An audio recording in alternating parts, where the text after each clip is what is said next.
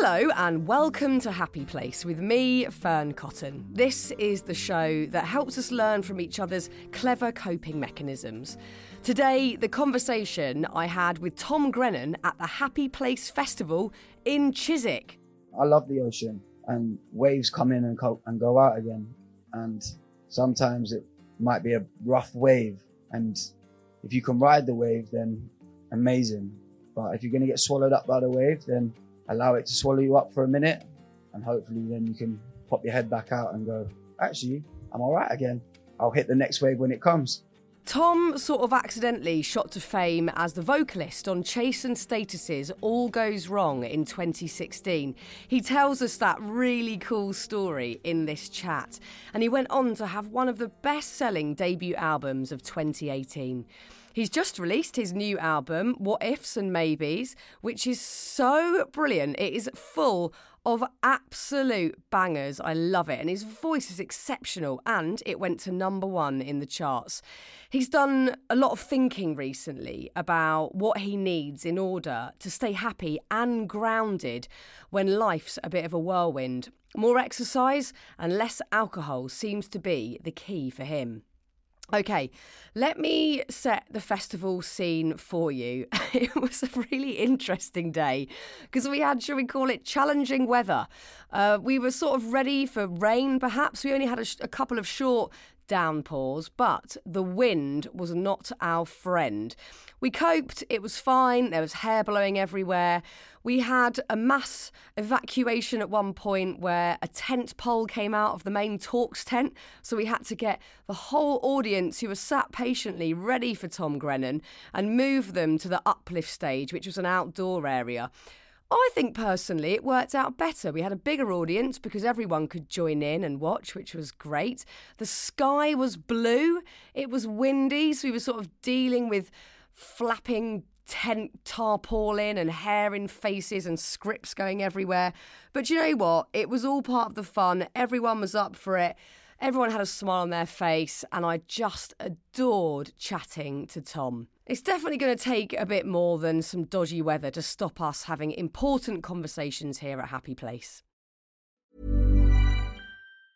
This Mother's Day, celebrate the extraordinary women in your life with a heartfelt gift from Blue Nile. Whether it's for your mom, a mother figure, or yourself as a mom, find that perfect piece to express your love and appreciation. Explore Blue Nile's exquisite pearls and mesmerizing gemstones that she's sure to love. Enjoy fast shipping options like guaranteed free shipping and returns. Make this Mother's Day unforgettable with a piece from Blue Nile. Right now, get up to 50% off at BlueNile.com. That's BlueNile.com.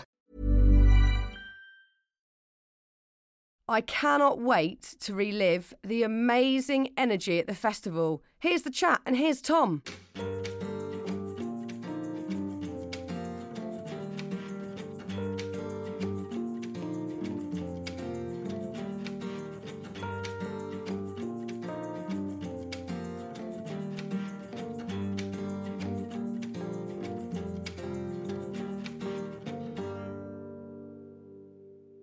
Now, shall we get out my next podcast guest?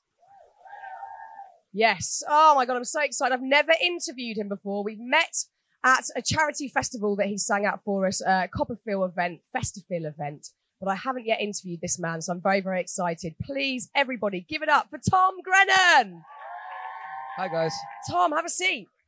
By the way, this festival's amazing. Oh, thank I you walked so in, everybody's much. on like yoga mats. I'm like, this is the kind of festival I love.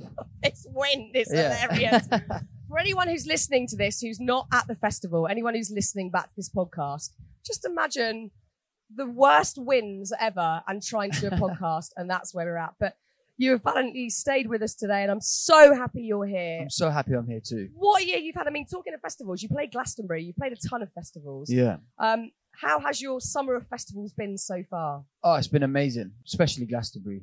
I think for me, that was like a... Thank you. Cheers. That was like a bucket list festival, and then to do it with a #1 album that week and going in and just seeing how many people, like, I didn't think anyone would turn up. I still have that thing in my head where I'm like, I asked my tour manager, is anyone there? And then I walked out on stage and there was a ton of people there. So I was like, wow, this is amazing. And the gig went really well. And then I got to enjoy the festival as well. So amazing. That's so good. I'm so happy for you. Thank you. And also, congratulations on your #1 album. Yeah, crazy. Thank you very much. Thank you very much. I mean, it's not an easy thing to do, as we all know. To get a #1 in such a competitive and oversaturated market at times is no mean feat. Did it feel as good as you were expecting? Definitely. Yeah. I've worked so hard for it, and I put everything into this new album. And I really felt like when I was writing the album, I came out of my shell. And this is my 3rd album, so I put 2 out already, and I felt like this was the one where I was like, I could express myself as the way I wanted to express myself, and I was like, this is me, and I hope people love it, and it's been received really well. So yeah, they definitely do love it. Yeah. That is a fact. Yeah. Why do you think that is, that you were really able to go there and express yourself this time round? Do you think it is just a matter of incrementally building up confidence to feel like you can say who you are? I think so, and also the place that I'm in. I think my first album, I was like, just got out of university, didn't really know what I was doing, and had some success with it. With that, then came the second album, and I was in a whirlwind of loads of different things, whether it was with drink, whether it was being around the wrong people, and just doing silly things. And then I had success with the second album, and then obviously COVID happened, and that gave me the chance to really evaluate what I wanted and how I was going to go about myself and what I was going to do. And I just got a mindset of that. I want to be a champion, and I want to work as hard as I can do, because this opportunity that I've got doesn't come around ever really. And I feel like I've won a lottery ticket, and I want to keep hold of that lottery ticket as long as I can. So I was like, the only thing I'm going to have to do is step out of London for a while, go home to my mum and dad, stop drinking, got myself really fit. I'm still on that path, like with my life, and it's been amazing, and good things just are happening, whether that's with my personal life, career life, and I just want to be a nice person. That's all I want to do. Like, yeah. Yeah. It's a really important one to put on the list, because often when you're looking at a goal and success, and we've seen people do it, you can elbow your way to the top. You don't really care so much about what happens to other people around you. Yeah. But it's so important to bear that in mind, for not even just for everybody else, but for your own sanity, to know that you have a moral compass and that you're using it as you navigate your way to this goal. Definitely. Yeah. 100%. It's a big one. Yeah. And also, I love the idea of really keeping your mindset in tune, because it's all well and good being very good at something and working hard, but if your mindset isn't right, you're just not going to end up where you want to. No. And it's I'm not even saying that flippantly, it's a really hard thing to do, to stay in a positive mindset, because everybody who's got goals will experience challenges and hurdles and things that don't go right. It's really hard to keep your mind in a positive place and to keep your goal in sight without a critical voice coming in, because we've all got that, you know. You want to do something and then you've got this horrible voice going, oh, you're rubbish, you can't do this. How have you mitigated that voice? I have used a thing called flipping. Oh yeah. So if I have a thought that comes into my head, I flip the thought. So if the thought says that I can't do this, or I'm this person, or I'm gonna be, I don't know, I always say to myself, no, I can do that, and I will do that. I think it's like putting a negative to a positive. And I learned that by doing therapy, for sure. And every time that I have one of them negative thoughts that come in, I just flip it and I go, actually, I can do that. And the little voice in your head is the enemy that you can always beat if you put your mind to it properly. Yeah, I like that. Yeah. Next time any of us have that horrible negative voice, just think of Tom Grennan and just flip it. Just flip it. You just send it away. Bye-bye. It's harder than, like, it's hard at first, because then that thought will always, like, I don't know, just fester. But when you really do flip it properly for the first time, you're like, oh wow, like, this works. Well, it definitely works for me anyway. So it takes practice, essentially. For sure. Doing it again and again until it becomes, I guess, more automatic rather than a forced thing. But it's totally doable. Yeah. Yeah, it's so brilliant. Let's talk about therapy, because you've been incredibly honest over the years, talking about your mental health and the fact that therapy has hugely helped you. Is that something you still do regularly? Yeah, every week, at least once, maybe twice. I think it's important for me anyway, like just to be able to speak about things, whatever it might be. For the past couple of months, with how life has been, it's been hectic, and I've had to kind of like, I don't know, find an answer for why it's all happening, and just also find like myself a little bit as well. I can always like see the end goal, but like for me, therapy always just says just step by step, don't run at it. I'm like a dog with a bone. I want it, but just take my time, step by step, and yeah, that's why I do it and why it helps. Yeah, we had Johnny Wilkinson here this morning, and I know many of you enjoyed that chat very much, and he was talking about exactly that, saying, you know, whether you've got goals or not, taking things slowly, moving slowly is the key to actually feeling okay rather than rushing urgently and racing through the day.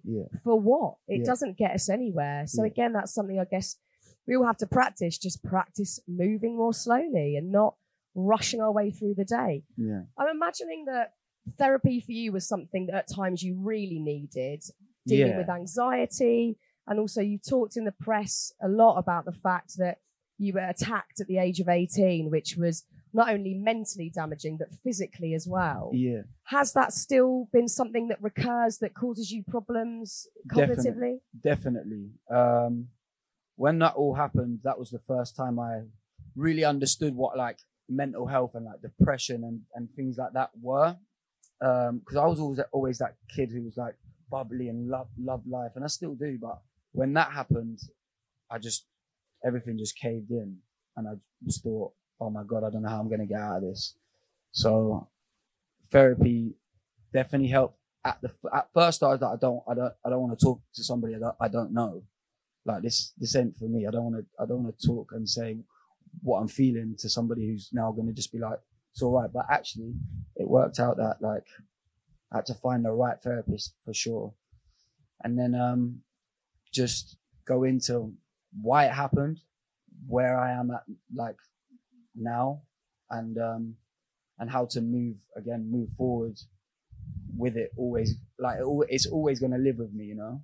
And it was traumatic, like it was really traumatic, and then it happened again, which brought back so many of them feelings from what I thought I'd kind of understood and not buried, but understood and learned about. And then it happened again. I was like, oh my God, I'm going back to where I was, but I'm good. And I felt like I can actually just say, do you know what? For these people who have done this, I thank them because it allows me to understand and gives me a few lessons as well. Like you said, when you've been through something like that is challenging, it might live with you for a long time, maybe forever. We don't know these things. We just got to take a day at a time. But when you've got something like that in the background, and it's, you know, it was in very formative years, you were 18 years old the first time it happened. How do you navigate fear? Because I think fear is really destructive when we've got it in the background, when it's causing anxiety, when it stops you from moving around freely, doing what you want to do. What's your relationship like with that fear? I've never really thought about it, but like I'm a scaredy cat as it goes anyway. Do you know what I mean? But I think if I'm nervous or if I'm afraid or if I have the feeling of fear, I just flip it.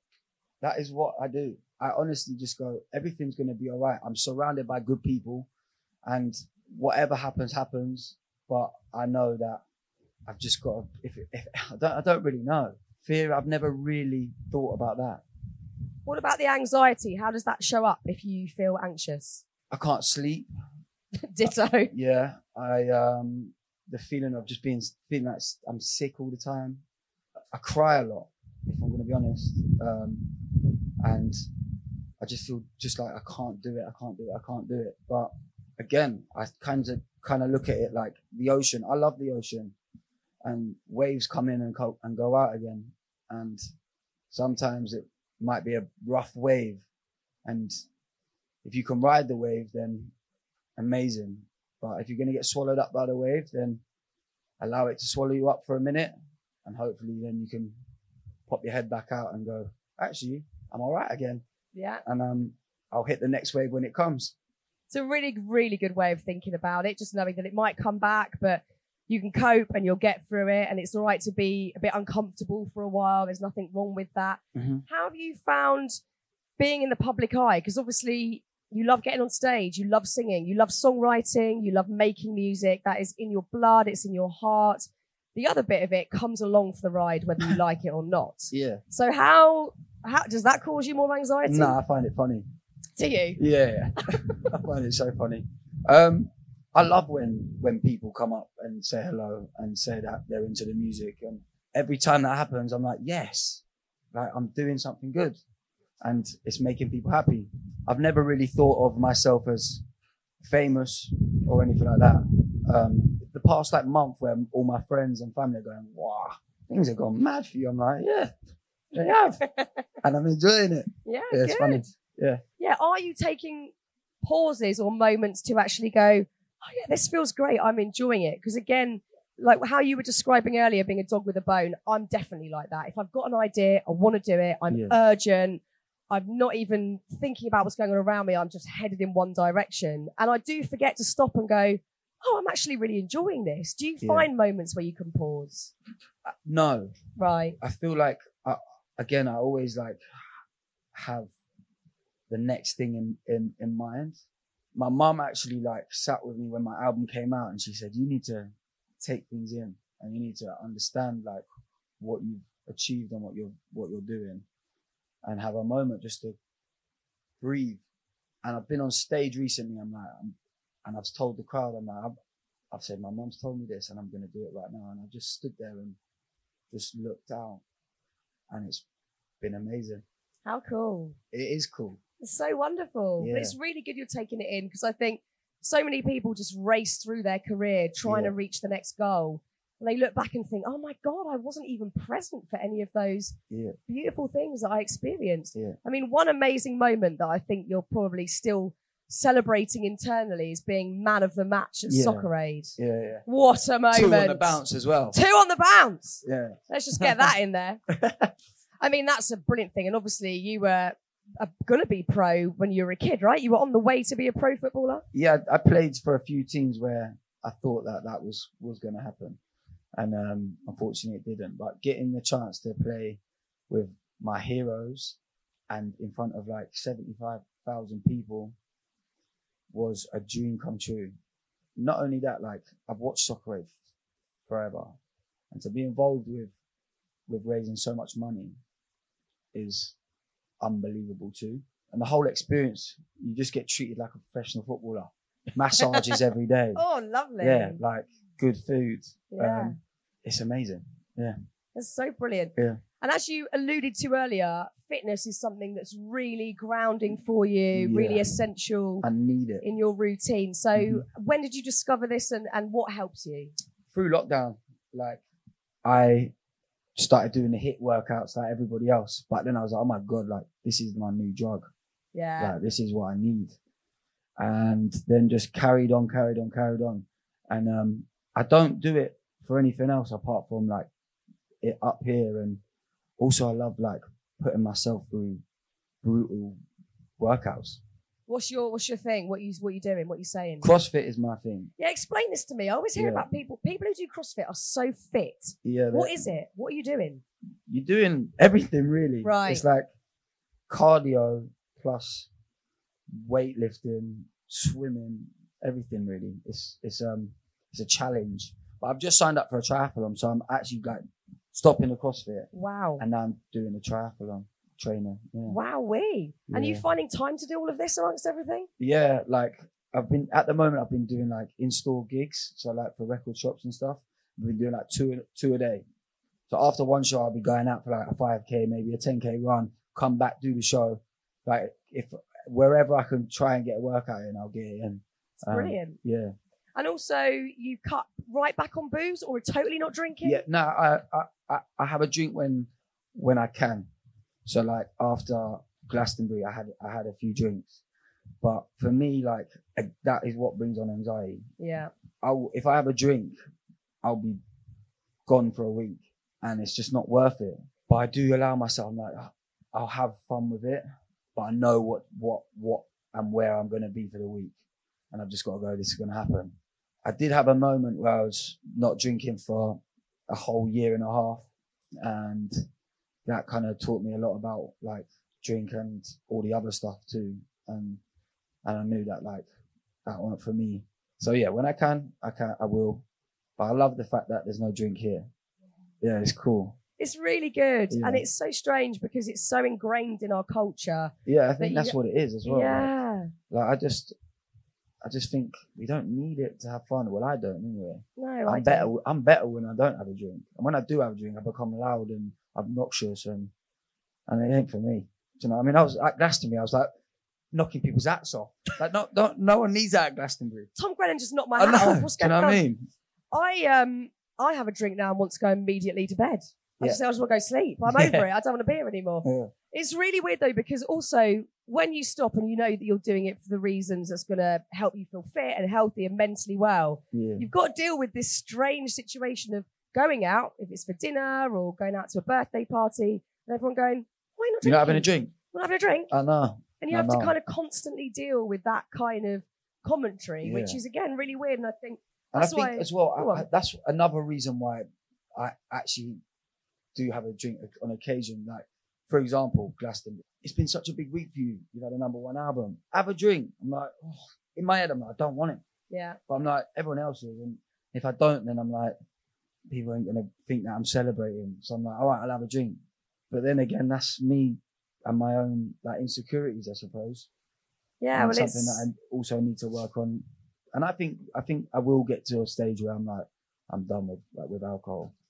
My dad stopped drinking when I was born. So maybe if I have a family, I'll stop drinking. I just want to be the best I can be in every walk of life. So maybe I'll do it then. Who knows? It's like having a hangover with a kid is one of the worst punishments ever, by the way. The day after I got married, my now 10-year-old was like 18 months old. I was like, I don't know what I'm going to do. No. The day went so slowly. It was absolutely awful. But the thing is, so many of us either have in the past or still do now drink, and we notice that our anxiety flares up. Yeah. But we don't actually do anything about it. We think, oh, it's just what happens. And then you do it again the next week, or you have another drink there. At what point did you think, oh God, this is just not working. This is not great. There's been a lot of moments where I thought this ain't working and stuff. But I think when my mum came to London and was like, you are coming home. Right. And I think when I just saw my work deteriorating, becoming somebody who I didn't recognize. But there's loads of moments where I was like, this is not who I want to be and where I want to be at, for sure. I think also the other thing about socializing is if you do feel anxious in a social setting or a little bit nervous or whatever's going on, it takes the edge off. And that's often why I've drunk in the past at parties or whatever, because I feel so like, oh my God, I don't know who to talk to. I actually don't even want to be here. And then I'll have a drink to take the edge off. How was it doing gigs or going to a gig setting and not drinking for the first time? The best gigs of my life. Really? Best tours of my life have been when I've been not drinking. I don't drink on tour. I go home. I come off stage, try to meet as many people as I can, but get in the car and go to bed. It's hard to sleep after a show, but I stick on Netflix and I end up falling asleep. But I think when I was drinking on tour and stuff like that, I was just a mess. Like I remember doing a show in Dublin, hadn't been to bed, had a show in Belfast, missed the bus to go to Belfast. I was like, oh my God, I'm gonna have to get a train. No sleep, got on the train, and I was on stage, and the crowd were here, and I was like that. And I couldn't sing I had to have my back to the crowd because I thought, oh my Jim God, Morrison. These people are going to think that I'm an absolute nightmare. People still come up to me and go, that was an amazing gig. I was like, was it? It's a bit different. That was a bit different. Yeah. But for me, not drinking, and I'm fine with it. When people are having drinks around me, I enjoy seeing people have fun. I used to have the thing in my head, I want to be the loudest in the room. I want people to think, oh, he's such a legend. He's so funny. Now I'll laugh at the people who are really drunk and have fun without it. You know? Yeah. And then you wake up the next day with Fresh. zero fear. Zero fear. Well, what mistakes have you made sober? Not many. Yeah, exactly. I know. What I mean? You wake up just like really fresh and innocent about everything. Yeah. Like didn't do anything bad last night. Yeah. Good times. Good times. I love it. Ryan Reynolds here from Mint Mobile. With the price of just about everything going up during inflation, we thought we'd bring our prices down. So to help us, we brought in a reverse auctioneer, which is apparently a thing. Mint Mobile Unlimited Premium Wireless. How to get 30, 30, bit to get 30, bit to get 20, 20, 20, bit to get 20, 20, bit to get 15, 15, 15, 15, just $15 a month? Sold! Give it a try at mintmobile.com/switch. $45 up front for 3 months plus taxes and fees. Promo rate for new customers for limited time. Unlimited more than 40 gigabytes per month. Slows full terms at mintmobile.com. It seems like you are navigating this insanely brilliant career that you forged for yourself really well. And I'm not saying that in a patronising way, because I know from being on the radio back in the day and seeing bands and artists come and go, it is relentless and the pressure is on. And it really does seem like you're navigating it really well. And I wonder if that was something to do with how you initially sort of started. Obviously, you gigged in pubs for ages, and that's a really good initiation into the sort of relentless work ethic that you need to be in the music industry. But then the Chase and Status moment was really quick. So just talk us through that, how that happened and how you dealt with that initiation. I'd never been in a studio before. So Chase and Status was the first studio I had ever been in. And I was still at university. So I remember getting the call that they wanted to get in the studio. And I was like, okay, cool, let's do it. And I was a massive fan anyway. We wrote the song. And then the next week, they were like, this is going to be the next single. You're going to be headlining Wireless Festival. And I think Wireless was like 65,000 people or something like that. And I'd only played in front of like 20 people. And I remember getting on stage and I didn't talk for the whole day. And I had one of my mates with me. He was like, you going to talk, mate?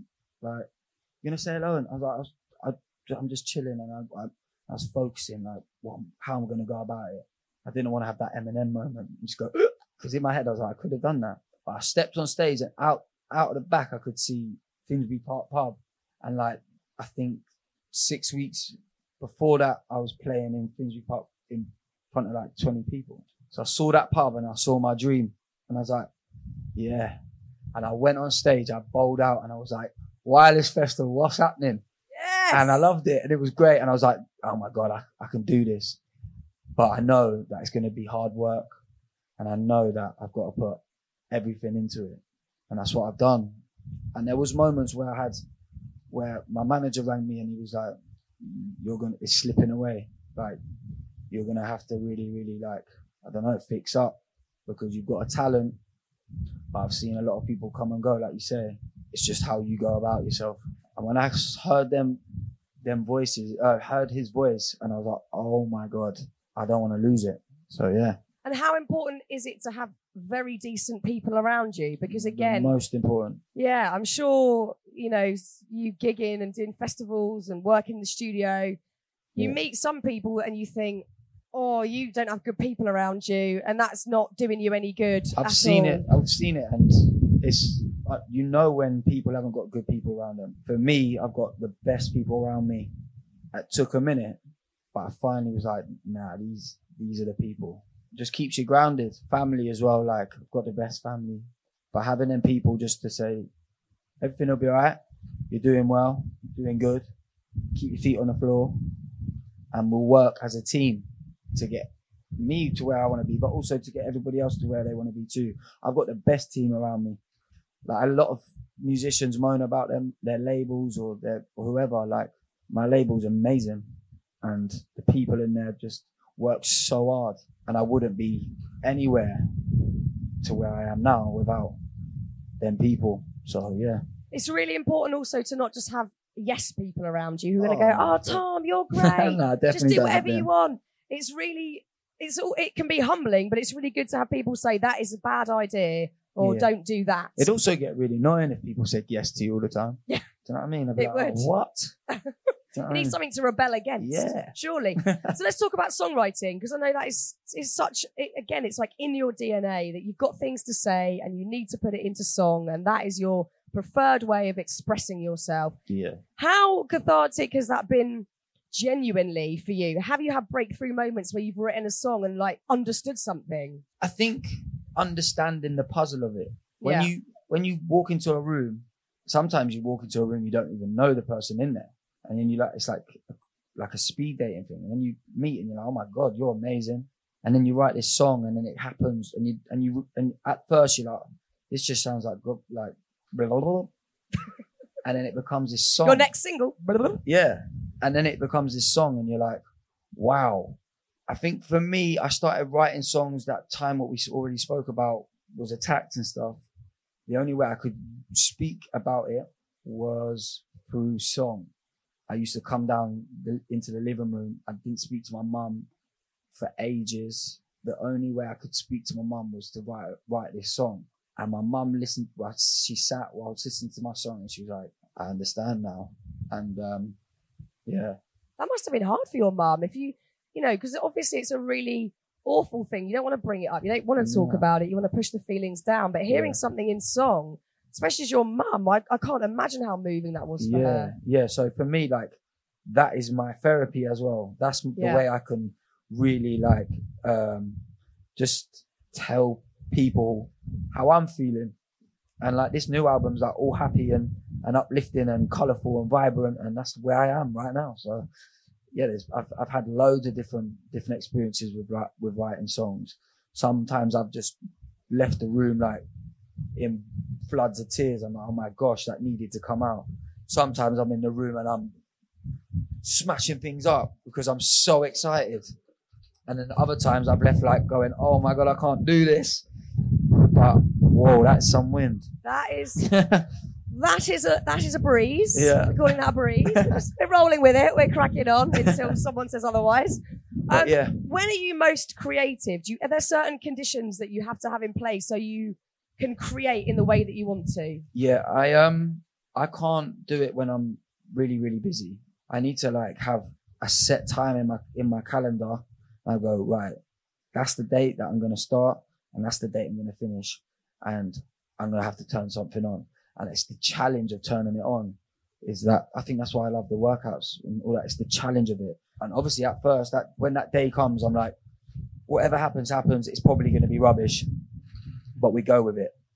And then it will be a month or two where then I get in the flow and then it all comes out. Throughout the year, I might have little voice notes on my phone, just like, or like little song ideas, which then like I take into the room. But apart from that, like, I'm like Sheeran, for example. He can write on the road. He can write where he is. Do you know what I mean? Bloody Sheeran. Yeah, he's amazing. Yes. Whereas my brain doesn't work like that. Like I have to have one focus and that's it. Is it easier to write a really sad song or a happy song? Depends how you're feeling. For me, like I write better uplifting songs, I think. I've never really released a sad ballad. Maybe that's the problem. I just enjoy writing fun songs, if I'm going to be honest. There's one song on my new album called This Side of the Room, which is really like, I think is my best song I've ever written. But I don't think it's going to be a single because I feel like I want to be I want to be like energetic and fun when doing shows and that. I don't think anybody's got time right now to listen to a sad song. So we want to be uplifted. We want to feel good. Yeah. Reminds me is my right old summer banger. Thank you. What a summer banger. Yeah, like fun. get me to Ibiza, but not near a club. No. Just like somewhere chilled, but with good music in it. So how are you going to go about the rest of the year? You're going to pause for a bit. You are going to take a bit of time out. Well, I'll go on holiday next week. Yes. For 8 days. But I've already started to think about my next album and I've got the studio time ready to go. So as soon as I come back, I'm in the studio. Got a few gigs here and there.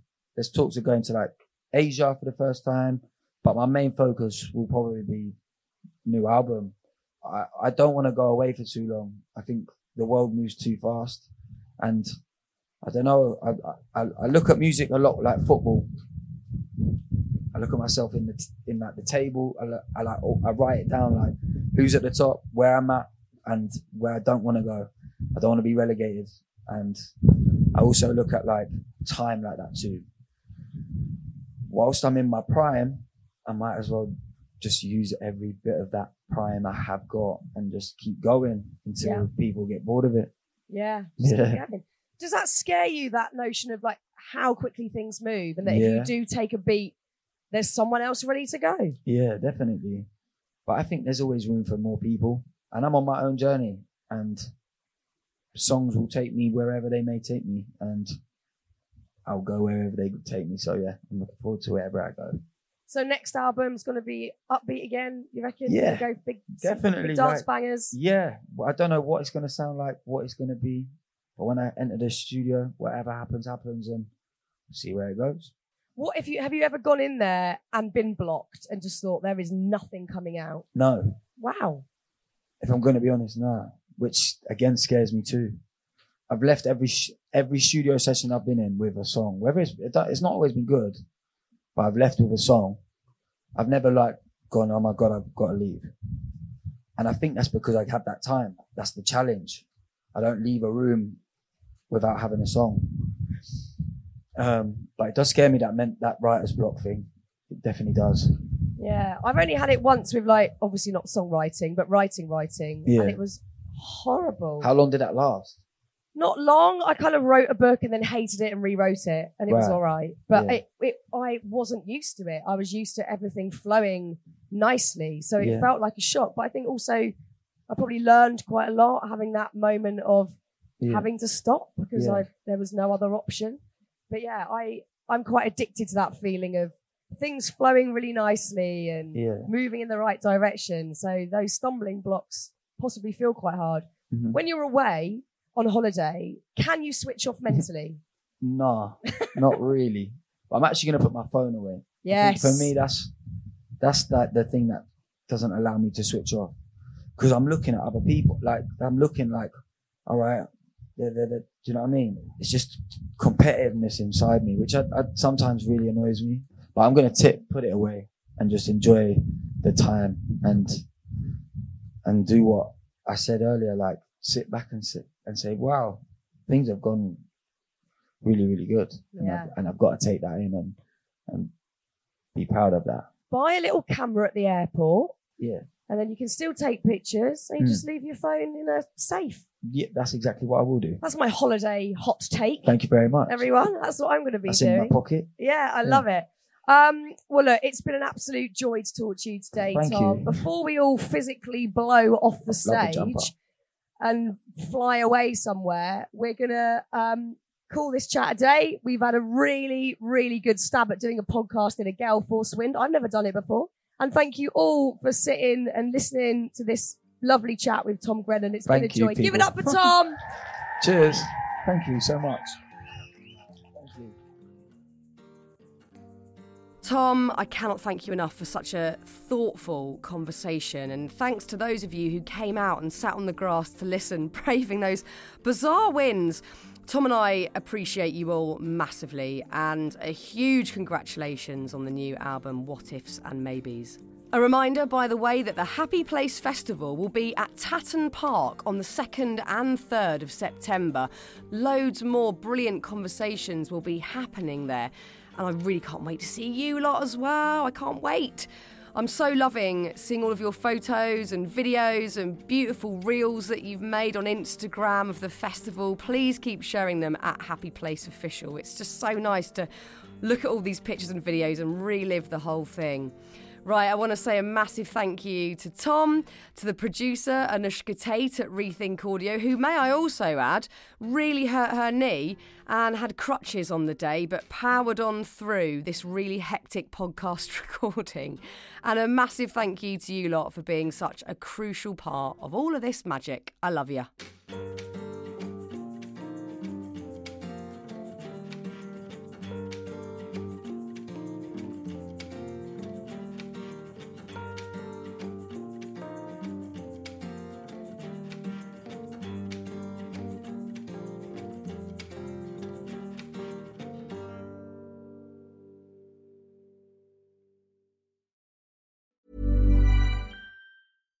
Mom deserves better than a drugstore card. This Mother's Day, surprise her with a truly special personalized card from Moonpig. Add your favorite photos, a heartfelt message, and we'll even mail it for you the same day, all for just $5. From mom to grandma, we have something to celebrate every mom in your life. Every mom deserves a Moonpig card. Get 50% off your first card at moonpig.com. Moonpig.com